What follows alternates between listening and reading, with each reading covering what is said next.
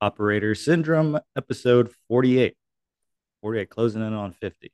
Magical number 50. Nothing will happen at 50, I don't think. Um, but it'll be nice to hit that marker.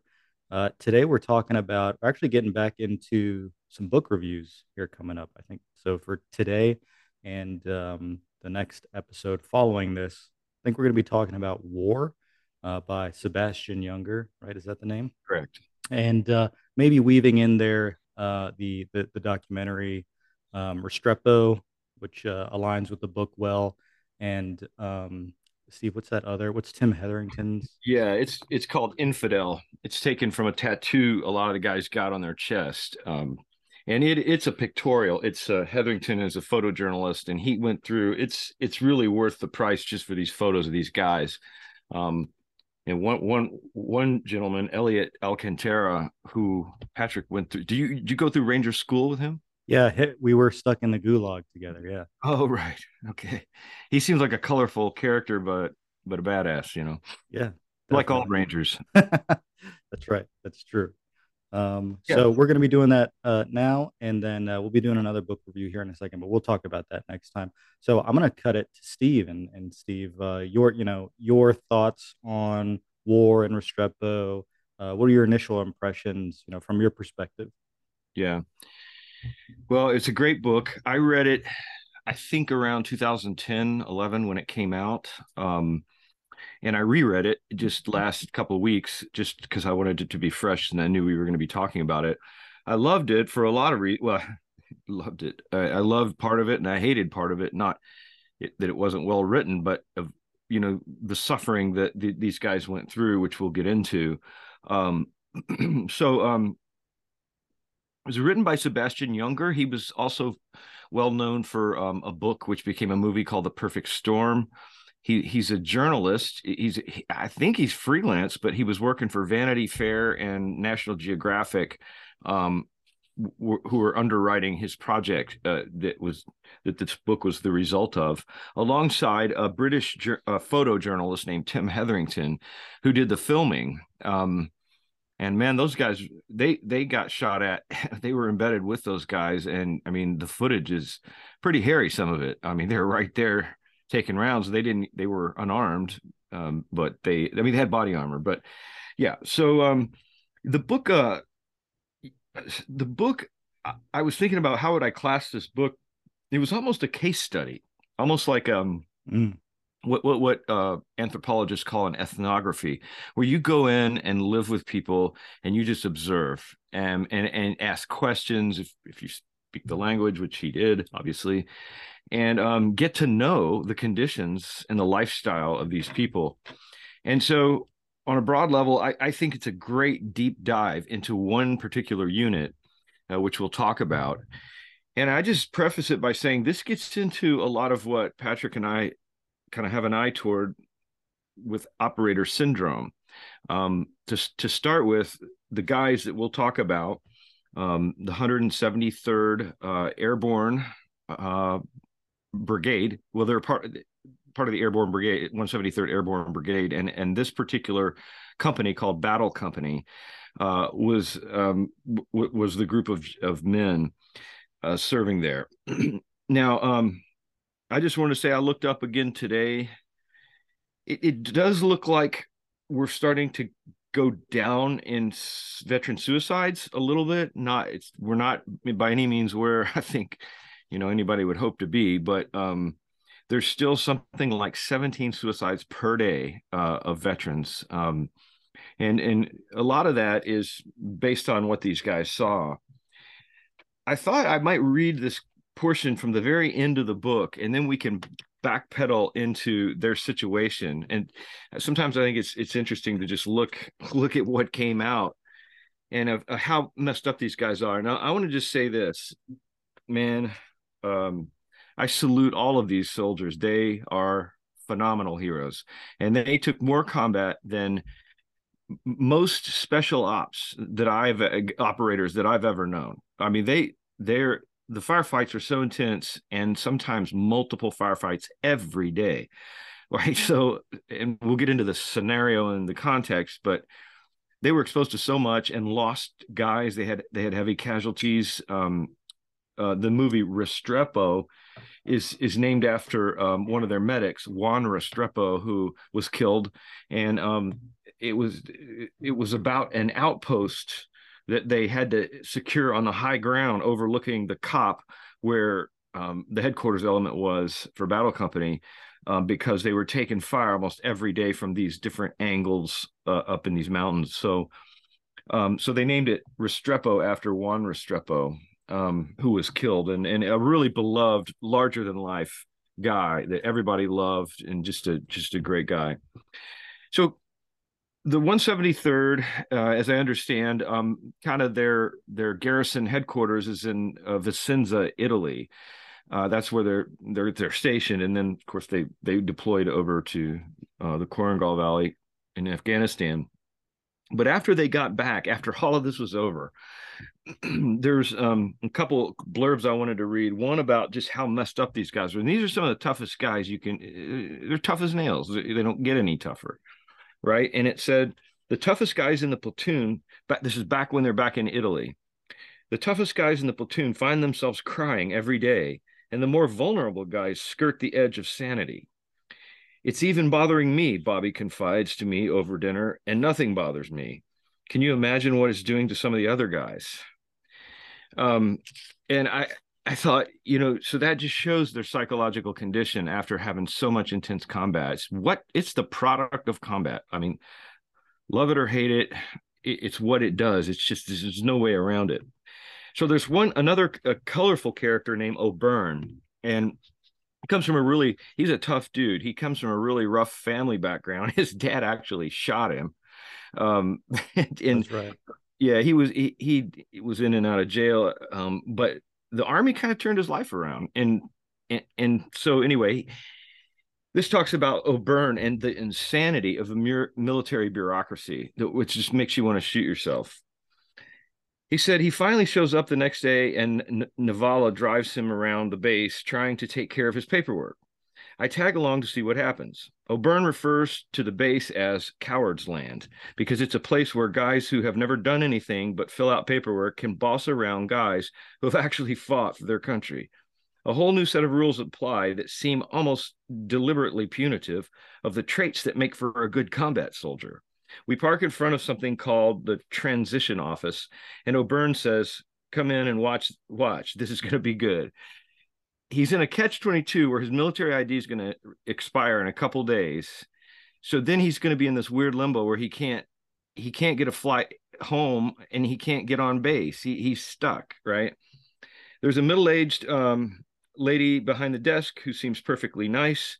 O'Byrne takes a mint out of a jar on her desk and gives her one and explains that his paperwork is late and his ID expires in 2 days. By then, he's supposed to be on a plane home. She says, "The only acceptable reason for not being on that plane is if you're in jail," the woman says. "And if you're not on that plane, you'll be arrested and put in jail." O'Byrne maintains his composure. "So what should I do?" he asks. "Call your commanding officer," the woman says, "and ask him to have you arrested. That way you won't be breaking the rules when you don't get on the plane." If she understands the irony at work here, she doesn't betray it. "Let me get this right," O'Byrne says. "You want me to get arrested now so I won't get arrested later?" "That's right," the woman says, and returns to her paperwork. We get up to go, and O'Byrne turns to me as we walk out the door. "See," he says, "see why I hate the army?" I thought it's humorous, but it's also kind of tragic at the same time. It, yeah, it is catch 22. I think I've said that before Yeah, on this catch thing, 20. Yeah, but and not just the idea. It is a catch 22, right? In the sense, but also the just absurdity of military logic, yeah, like just the way things work. And that book, Catch 22, I remember liking it as just a teenager reading it in high school, but as an adult rereading it, it's just like, wow. At the time, you thought, when I was in high school, I thought, this is funny. This is funny, tragic, like you said, but also it can't really be like that, right? Like maybe it was a caricature, but no, you reread it after you've been in the military, and you're like, no, it's exactly like people can't comprehend how much like this it actually is. Yeah, It's wild. it's insane. You see it on so many levels. We when we were in the Gulf War, we did some swimming in across the beach, and one of the secondary weapons I would choose to carry is a stainless 357 Magnum revolver because they don't jam. I mean, you still got to make sure there's not sand in them, but it's really a lot simpler mechanism than an semi-automatic pistol. And They only issued us 38 special ammo because that's all the supply chain would you couldn't order any 357 Magnum, which is a lot more powerful than 38 for those who may not know. And so we bought our own civilian 357 Magnum. It was some really high performance bullets because that's what you want. And it was us all. We always would ask our lieutenant, well, why can't we get this ammo? And he goes, it's just not in the supply system. We're just like, this is really crazy. So stuff like that you're like, well, if you feel like you can't even do your job that they're asking you to do, and a lot of times it is the case. But yeah, so it's one of those things you pull your hair out, and if you know, for these poor guys, it just, like I said, utter heroes, just being shot at and wounded, and just a nightmare. And we'll get into some of that. That, you know, for them to have burn, one of them was, yeah, some military person who was not a combatant person at all was screaming at one of them to sit properly in his chair, like after they got back and they were in a chow hall or something. But just stuff like that. So this is the story, war of about a year of this group, 173rd Airborne. Hats off to you guys, an elite unit. A lot of them went on to back to Ranger Regiment. I found out in a follow-up film, and there is a follow-up film called Korengal, which is a part 2 to Restrepo. But they were situated in a valley in Afghanistan called the Korengal Valley. It is the single most dangerous and difficult part of Afghanistan.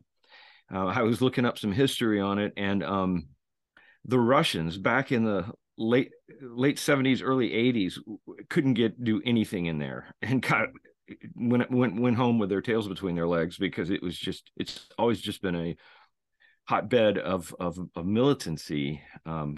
Older back in that day, when I was in high school, it was the Mujahideen, but they were the same stock of people, very hardy, very poor, but capable fighters. I mean, no joke fighters, hard men.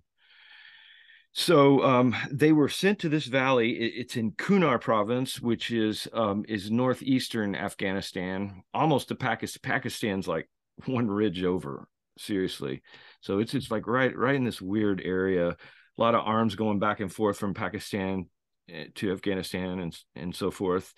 And also of note, I made a note to myself that one valley over from the Korengal is where a 4-man SEAL recon team was obliterated.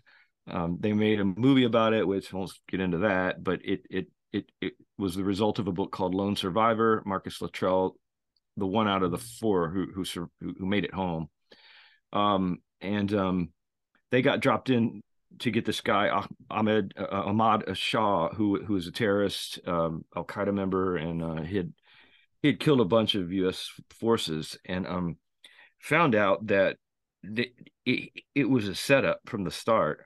Basically, the movie paints it kind of differently. That there's these random goat herds just stumbled across these guys. Well, they sent those goat herds out on recons every day, and they'd have radios with them. The guy had a radio with him, and but they don't send them out armed because we can't shoot if they're armed because of the laws of armed conflict. Anyway, that led to the downing of a CH-47 QRF trying to come in and rescue him, which killed everybody on board, all the Army crew, the Night Stalker crew, and a whole SEAL. I believe it was it was at least a squad, might have been a platoon, trying to rescue these guys that were getting shot to pieces. And there were several hundred Taliban versus 4 guys. So you look back on it and it's just like, yeah. But I just say that because some people might cross-reference that. That was known as Operation Red Wings. It was a Navy, mostly Navy operation. Well, Navy Army, or it was a joint operation because of the platforms. So anyway, very, very nasty area of fighting. Very committed combat troops, and the life of these guys who now battle company is the larger group, but this one platoon went up into I think it was second platoon, went up onto this hill to try to build this outpost called Restrepo, and they took most of the most severe fighting like day in and day out. So I guess I'll give some breathing room to Patrick here. No, that's it, and it's about their experiences there, and I think what the book does so well is to capture the human perspective, you know, Yeah, because these guys were in a really tough position. Uh, I don't envy what they had to do. I mean, they were put in the worst valley in Afghanistan, uh, and put into some of the worst positions, like geographic positions possible, and they just had to sit there and take it. You yeah, know, that's what they were doing there. They, it was from reading the book and watching Restrepo, they did do offensive operations, but they spent a lot of time just defending themselves, and they built out these cops and OPs, and you can't move that stuff easily, right? no, So they know, so the enemy knows exactly where you are, and they can try different things, and they can just, and one of the things I remember picking up on when as I was rereading it was just the harassment, right? no, So they don't have to the enemy didn't need to full on attack the OP or the cop. They just needed to harass it a little bit, and it costs the enemy nothing to do. Basically, usually nothing to do that, yeah, but for the psyche of the paratroopers, hunkered down. That's a big effect, and so it's and knowing how Afghanistan turned out in the end makes it even harder to read and watch, what we put those guys through. Um, so yeah, again, hats off to them. I wouldn't want to do it. You couldn't. I mean, that was for us, for me. That was what they went through. That was the punishment, hmm, right? It's like, hey, do you want to get kicked out and sent on a 15-month deployment to sit in an OP and just get, drilled by enemy fire constantly? It's like, no, I really don't want to do I don't want to do that. I wouldn't want to be that person. Same way I wouldn't want to be, in a convoy in Baghdad, running supplies. Like I'd prefer to be offensive. I prefer to work when we have advantages. That's what I want to do. And so these guys, and I met, and I've got nothing but respect for those guys. You mentioned one guy. I was in the gulag with him. He was a nice guy. Great tattoos. yeah, Um, and actually, and I can't remember his name, but one of the PLs, I don't know what platoon leaders, the hmm, officer in charge of the platoon, one of them was in the squad that I graduated with. I couldn't remember his name, still can't, but I remember seeing him in the movie Restrepo. I was like, holy shit, that dude was in my squad, and he was a nice guy. yeah, And actually, this happened right after we graduated. So these poor guys got through, made it through Ranger School, and then this was their next deployment. This was their follow up deployment. I don't know how soon afterwards it was. Um, like, did they catch that whole deployment? Did they meet halfway? I'm not quite sure how that worked, but that's rough. yeah, That's rough to think about. So yeah. yeah. It's also insane. I mean, this. the troops are heroes. The big leaders and their policy planning and the politics of it all, I'm very leery of. Um, I just you're putting our men in an unwinnable situation. Like literally, we pulled out of there. I mean, well, we pulled out of all Afghanistan, obviously, but Mm-hmm. you know that does tremendous moral injury to soldiers who've watched some of their best friends and brothers get killed right beside them. They've got to live with now why, and why am I so screwed up for the rest of my life? I can't sleep. I'm on meds. You name it. I can't count how many of them said they couldn't sleep anymore. They were just having real trouble sleeping. Or if they did sleep, they'd wake up in a cold sweat and a firefight. I mean, what they experienced was the closest thing we had in modern times to like trench warfare, Yeah. right? So they're in cops and OPs, Yeah. they're dug in, and they're just, just taking fire constantly. Yeah. It's the closest thing they had to like World War I style until the Ukraine invasion, where there was like Yeah. literal trench warfare and all the kinds of crazy stuff that came about with that. But for Americans, that's like the closest thing. And I've always said, if there was one war that I definitely wouldn't, if you had to transport me to some other war, if there was one where I would like cross off the list, if I only got one choice, it would be World War I. That would be the one where that any other one, they all suck, but that would be the one I definitely didn't want to get sent to. Yeah, for sure. Yeah. So Yeah. go ahead. Go ahead. No, just saying, well, if you had more to say, I was going to go off and talk about the kind of insanity of it because they were trying in the valley. They're they were trying to convince these elders, these tribal elders, to hey, help work with us, give us information. In return, we're going to give you humanitarian aid. We're going to improve the roads. We're going to make life better for you. But it was so many conflicts. Like, for example, they went out on this one operation called Rock Avalanche, and it was one of their worst losses of battle company. Um, they there was actually a worse situation with a group called Chosen Company, who were further up the valley. They got torn apart, lost even more. But their goal is to go in this area where they're going. There was an offensive patrol through. I wouldn't even call it a village, just these houses built on the sides of hills. And they knew they were going to this area, and Captain Kearney, who was the commander of the company, said he said, no shit, when we cross this one grid line, we take fire every time we get ambushed. And they were supposed to push into that area to try to keep the Taliban fighters on their heels.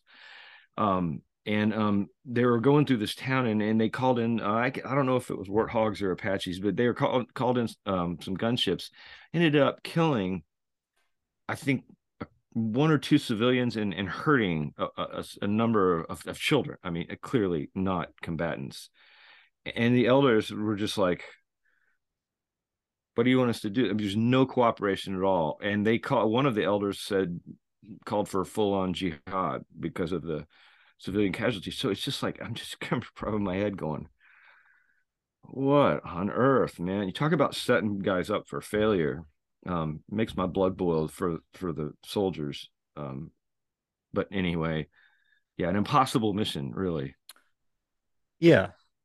Sent there to try to provide security so that way we could, like you said, improve the lives of the people there. The people there didn't want their lives improved, at Right. least not by us, or by the way the coalition forces would have liked to have improved their lives. So what do? I guess you just hang these guys out in the meat grinder until the people relent to be saved. To be saved, how else can you interpret it? Right. Um, it was it's tough. It's a lot to ask of paratroopers, you know, infantrymen. That's not really their job. That's not what we train for. That's but um, but they performed, very admirably. What one thing I was going to say was, you mentioned some of the guys who went to the Ranger Regiment afterward. Well, Osland, I think he's Lieutenant Colonel Osland in that. I think he got out as a colonel. He was actually an enlisted ranger back in the day. He's like an old school enlisted ranger guy. Uh-huh. And he's one of the guys that came back. I was still in the regiment when these guys came over. So Osland came over, and I think he came over as deputy regimental commander. So we have like our RCO regimental commanding officer who's in charge of the regiment, the three Ranger battalions at the time. Mhm. And I think Osland was the deputy then.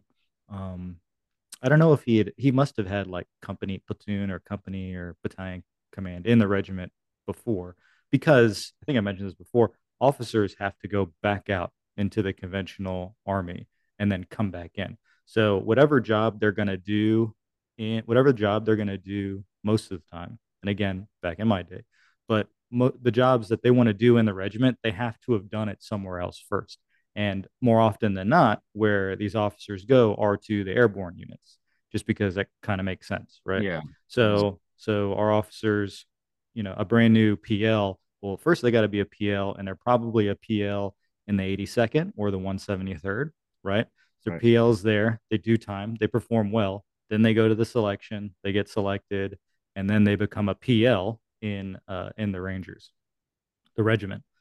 Um, and they're always like one rank up. So like a PL is like a lieutenant, but our PLs at our time were always captains. Kearney was doing his company command at the 173rd there during this time, and then he came over to third bat, and he was like A or C co. He didn't come to B co, A or C co. But I remember he was Major Kearney then, Mhm. and he was a company commander in the battalion I was in, and so. Um, in terms of the enlisted guys, I don't know how many, if any. I would honestly be surprised if any enlisted guys came over to the Ranger Regiment after that. But for the officers, absolutely, they would have done their time and came over. Especially since now, when I read the book, I was like, oh, there's a connection there, right? So Osland brought his boy Kearney over. Yeah. Let me rephrase that. I'm sure Kearney Yeah. Yeah. more than earned his spot. But it doesn't hurt when Right. You you got know connections, so you're it going to doesn't use hurt, which is a very army thing. The army is very small. That those type of connections, the army is really known for that. So it helps. And I never heard anything bad about Osland or Kearney. it. Yeah. But I was very surprised to see them because I had gotten out by the time I think most of this blew up. So I was very surprised to see all these people that I knew. Right. That you knew. Did Yeah. you ever talk one on one with Kearney, or do you just he was around the I area? just saw Kearney. I mean, he's a busy Yeah. guy. He's a Yeah. company commander. He's doing his Sure. thing. I saw Oslin yelled at me in the gym once. Well, he didn't. he didn't yell at me. So we were overseas. My buddy and I, Jose, were exercising, and like I don't remember what we were doing, but again, this comes back like to the Ranger and standards, right? So we're in our PTs, and at least at the time, like we still tucked our t-shirt into our PT shorts. Yeah. Well, whatever exercise we were doing, it was more convenient for us to be untucked for whatever reason. Maybe it's just because the shirt would come untucked anyways or whatever. Yeah. So we were just minding our own business, and I'm not throwing shade at Austin. It's fine. But Yeah. but but we've got our shirts untucked. We're minding our business. We're exercising. He comes over. He was actually he could have been an ass about it because that's sort of a Ranger way. But he said, "Hey gentlemen, hey, let's make sure we tuck in those t-shirts. Let's be the leaders. Let's remember that people are watching us, and we need to be the leaders. And set the example." We were like yeah, Roger that, sir. And we tucked in our t-shirts and we kept going on. We're like, okay. So he's like he was an old school dude, and that's Yeah. just the way it was. So I didn't have any heartburn about it, but yeah, I did talk to Oslo. Yeah. uh, Kearney, yeah, Kearney seemed like a tough dude. I mean, watching him on patrol a little bit, just some clips here and there from Restrepo. But he was no slouch. I mean, he was like, let's go give it to these guys. I mean, he seemed like a great leader in that sense. It I led. mean, yeah, I mean, there's a guy given an I mean, we've just established an impossible mission. Mission impossible. Hey, Kearney, take your company and try to make sense out of the deadliest valley in Afghanistan. Right. Um, like make these people who don't want our help accept our help, and try to minimize casualties, and try to be, by the way, oh by the way, an infantry company commander, and like kill the enemy too, because Right. you know if we forgot about that part, like you're an infantry company commander. So yeah, he seems like a guy who, I don't know. I can't say whether he did a good job or a bad job. But I'll definitely say that he had a tough mission, a lot of stuff on his shoulders, and it's hard to judge a person who's in a position like that because it's just him. He was the company commander. He was the dude in charge. And that's relatively young, man, to be Extremely young. like He had to have been. He yeah, was mid 20s right, at the right. max. A captain, yeah, Yeah, like he was like 26 or something right. when Maybe. he's in that. Yeah. He also had a sense of humor, although like a lot of combat uh humor, it's dark humor. He was being asked by an elder. They would have these meetings with these tribal elders, and they were sitting there, and this one the interpreter told him this Afghan elder is asking him why did you detain Muhammad Yusuf? And he said, "Who the fuck is that?" And the interpreter said something, and he whispered, an advisor whispered in his ear. He just turned around to the elder and goes, "Because I saw him cut two people's heads off." He's like wanting one of their boys back, and like that's the crazy thing. I mean, this is a brutal terrorist who's just doing the unimaginable, and yet it's like, well, can we have him back? And all this back and forth. It's insane in some ways. But I could tell Kearney had I mean, he's definitely a guy who he's his cup of bullshit hath runneth over, right. and like you're just Yeah, getting raw Kearney. yeah. You're Oh just man, it's just raw. He's doing his job, he's trying mm, his best, and you're getting what you're getting. yeah. So you definitely see that, and you can understand that. Oh, for sure. Yeah. Well, the wow. I was just looking at our time here. Yeah, I was gonna maybe turn the page. Um some of the well, one thing we can talk about the firefights. The what I sense from these guys and the seriousness of the firefights they were in, like close proximity in some cases, where I mean they could hear like in Rock Avalanche, one of their ops, they boy, these guys were coming over real close, trying to get a body and take it into custody. It's just a wonder they didn't get him because they just had every disadvantage. Our guys had every disadvantage in this case, but those real intense firefights. Then also, like Patrick said, being on their heels. If they're out on patrol, they're just thinking, I pray I'd get through this. And they were always thinking, well, I'm going to be the next guy. I'm going to be the next guy dead. How can you not think about your mind is like, well, and what I'm kind of rambling, but I'm going to come back here. One of the toughest guys, a sergeant, staff sergeant named Rugel, was shot in the head and killed instantly. And a lot of them broke down. They lost their shit when that happened because he apparently, like they said, he was one of, if not the toughest fighter in that entire company. I mean, he was really hardened, real serious. I could tell by pictures of him before he was killed. He didn't have a lot of time for bullshit either.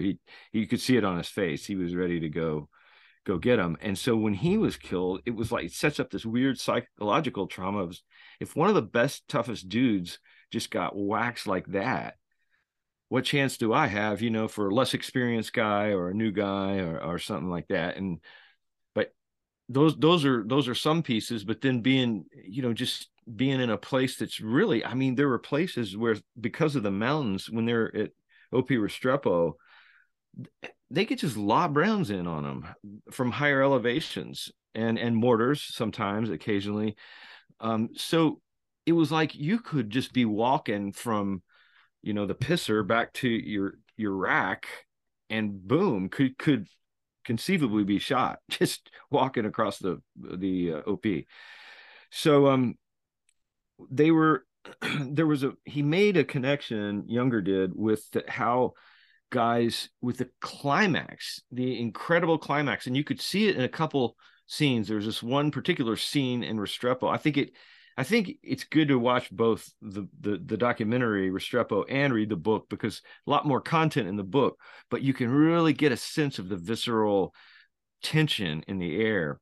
Well, they had just it came under fire at Restrepo, and they returned fire and actually did really well. I think they took a couple people out. I think the helicopters, they call it gunmetal, that was the Apaches.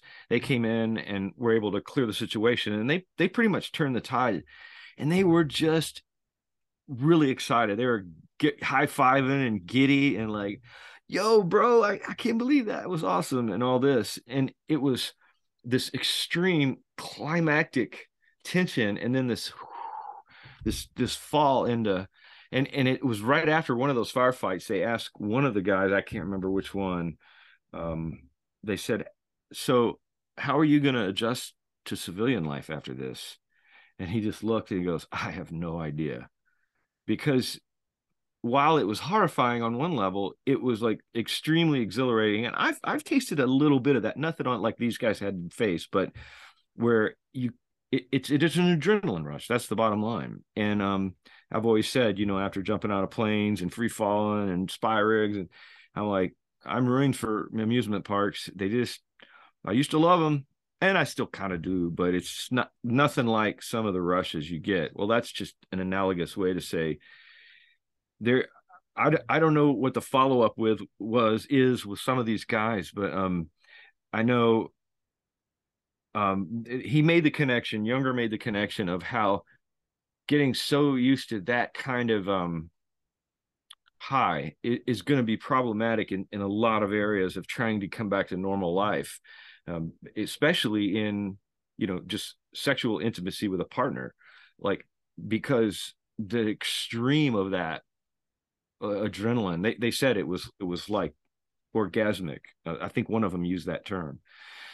So I don't know where I'm going with it all, but just to see the tension that results in some just the firefight life. Just how are they gonna reconnect with any kind of normalcy? I don't know.